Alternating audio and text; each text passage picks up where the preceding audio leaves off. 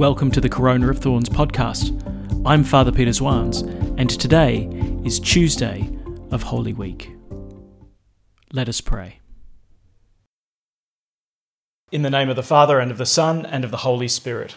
Amen. The grace of our Lord Jesus Christ, the love of God, and the communion of the Holy Spirit be with you all. And with your spirit. To prepare ourselves, let us call to mind our sins. I confess to Almighty God and to you, my brothers and sisters, that I have greatly sinned in my thoughts and in my words, in what I have done and in what I have failed to do, through my most grievous fault. Therefore I ask Blessed Mary, ever Virgin, all the angels and saints, and you, my brothers and sisters, to pray for me to the Lord our God. May Almighty God have mercy on us, forgive us our sins, and bring us to everlasting life. Amen. Lord, have mercy. Lord, have mercy. Christ, have mercy. Christ, have mercy. Lord, have mercy. Lord, have mercy. Let us pray. Almighty ever-living God, grant us so to celebrate the mysteries of the Lord's Passion, that we may merit to receive your pardon. Through our Lord Jesus Christ, your Son, who lives and reigns with you in the unity of the Holy Spirit, one God, forever and ever. Amen. Amen. A reading from the prophet Isaiah. Islands, listen to me. Pay attention, remotest peoples. The Lord called me before I was born. From my mother's womb, he pronounced my name. He made my mouth a sharp sword and hid me in the shadow of his hand. He made me into a sharpened arrow and concealed me in his quiver. He said to me, "You are my servant, Israel, in whom I shall be glorified." While I was thinking, I have toiled in vain, I have exhausted myself for nothing. And all the while my cause was with the Lord, my reward with my God. I was honored in the eyes of the Lord, my God was my strength. And now the Lord has spoken, he who formed me in the womb to be his servant, to bring Jacob back to him, to gather Israel to him. It is not enough for you to be my servant, to restore the tribes of Jacob and bring back the survivors of Israel. I will make you the light of the nations, so that my salvation may reach to the ends of the earth. The word of the Lord. Thanks be to God. I will sing of your salvation. I will sing of your salvation. In you, O Lord, I take refuge. Let me never be put to shame. In your justice rescue me, free me, pay heed to me and save me. I will sing of your salvation. Be a rock where I can take refuge, a mighty stronghold to save me. For you are my rock, my stronghold. Free me from the hand of the wicked. I will sing of your salvation. It is you, O Lord, who are my hope, my trust, O Lord, since my youth. On you I have leaned from my birth. From my mother's womb you have been my help.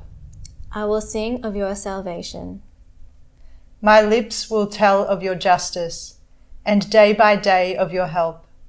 O God, you have taught me from my youth, and I proclaim your wonders still. I will sing of your salvation. Glory and praise to you, Lord Jesus Christ. Hail to our King, obedient to his Father. He went to his crucifixion like a gentle lamb. Glory and praise to you, Lord Jesus Christ. The Lord be with you. And with your spirit. A reading from the Holy Gospel according to John. Glory to you, O Lord. While at supper with his disciples, Jesus was troubled in spirit and declared, "I tell you most solemnly, one of you will betray me." The disciples looked at one another, wondering which he meant. The disciple Jesus loved was reclining next to Jesus. Simon Peter signed to him and said, Ask who it is he means." So leaning back on Jesus' breast, he said, "Who is it, Lord?" "It is the one," replied Jesus, "to whom I give the piece of bread that I shall dip in the dish." He dipped the piece of bread and gave it to Judas, son of Simon Iscariot. At that instant, after Judas had taken the bread, Satan entered him. Jesus then said, "What you are going to do quickly." None of the others at table understood the reason he had said this. Since Judas had charge of the common fund, some of them thought that Jesus was telling him, "Buy what we need for the festival," or telling him to give something to the poor. As soon as Judas had taken the piece of bread, he went out. Night had fallen. When he had gone, Jesus said, "Now the Son of Man has been glorified, and in him God has been glorified. If God has been glorified in him, God will in turn glorify him in himself, and will glorify him very soon. My little children, I shall not be with you much longer. You will look for me, and, as I told the Jews, where I am going, you cannot come." Simon Peter said, "Lord, where are you going?" Jesus replied, "Where I am going, you cannot follow me now. You will follow me later." Peter said to him, "Why can't I follow you now? I will lay down my life for you." "Lay down your life for me?" answered Jesus. "I tell you most solemnly, before the cock crows you will have disowned me 3 times. The Gospel of the Lord. Praise to you, Lord Jesus Christ. The Gospel we have today comes from the 13th chapter of John's Gospel. And we recognise the moment there. Jesus is in the upper room with his disciples and celebrating the Passover, the Last Supper. But if I can make a humble little suggestion, pull out your Bible and read all of the 13th chapter of John's Gospel. It won't take you long. But what it does is it fills out the picture of what it is that Jesus does for Judas in this moment. The 13th chapter starts with a beautiful word of introduction from John. It says this: "It was before the festival of the Passover, and Jesus knew that the hour had come for him to pass from this world to the Father. He had always loved those who were his in the world, but now he showed how perfect his love was." Here comes the moment where Jesus will show the true depth of his love. And the 13th chapter then goes on to describe that Jesus, receiving his disciples into the upper room, puts an apron around his waist and bends down and washes their feet. Now consider for a moment washing the feet of someone who wears sandals on a dusty street shared by donkeys and camels and other livestock. This is not a glamorous job. And yet Jesus bends down, washes the feet of his disciples, which in and of itself is an extremely humble gesture. But what would go through your mind when Judas sticks his filthy foot in your face, expecting you to wash it? But that's exactly what Jesus does. He bends down and he serves Judas. An expression of his deep and abiding love for Judas. An invitation to turn around, to repent. We then hear that the Passover meal begins. And Jesus says to his disciples, he says, "Look, one of you is going to betray me." And they all look at each other, wondering who they meant. Now put yourself in Jesus' position. It must have been infuriating to see this look of pretend innocence on Judas's face. Wouldn't you want to get up and point the finger? Don't pretend like you're innocent. I know what you did. No, instead, what does Jesus do? It's the one to whom I give the piece of bread that I shall dip in the dish. And that's exactly what Christ does. He gets up and gives this morsel of food to Judas. He feeds him. A gesture of love. A gesture of communion. A gesture that speaks of a desire to nourish and to give life. And once more, we see the deep love of Christ on display, even to his most immediate enemy, even to the one who will hand him over to death. Remember the line of John, which begins this chapter.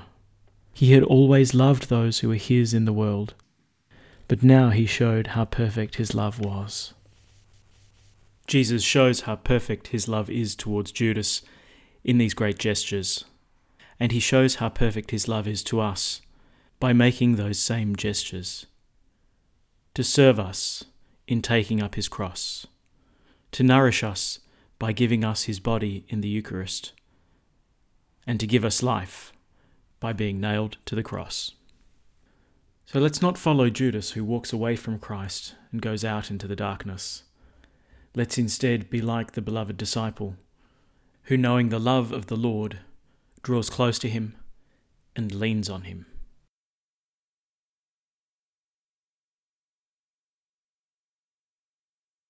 At the Saviour's command and formed by divine teaching, we dare to say, Our Father, who art in heaven, hallowed be thy name. Thy kingdom come, thy will be done on earth as it is in heaven. Give us this day our daily bread, and forgive us our trespasses, as we forgive those who trespass against us. And lead us not into temptation, but deliver us from evil. Deliver us, Lord, we pray, from every evil. Graciously grant peace in our days, that by the help of your mercy we may be always free from sin and safe from all distress, as we await the blessed hope and the coming of our Saviour, Jesus Christ. For the kingdom, the power, and the glory are yours, now and forever. Let us welcome Christ in our hearts with an act of spiritual communion. My Jesus, I believe that you are present in the most holy sacrament. I love you above all things, and I desire to receive you into my soul. Since I cannot, at this moment, receive you sacramentally, come at least spiritually into my heart. I embrace you as if you were already there, and unite myself wholly to you. Never permit me to be separated from you. Amen.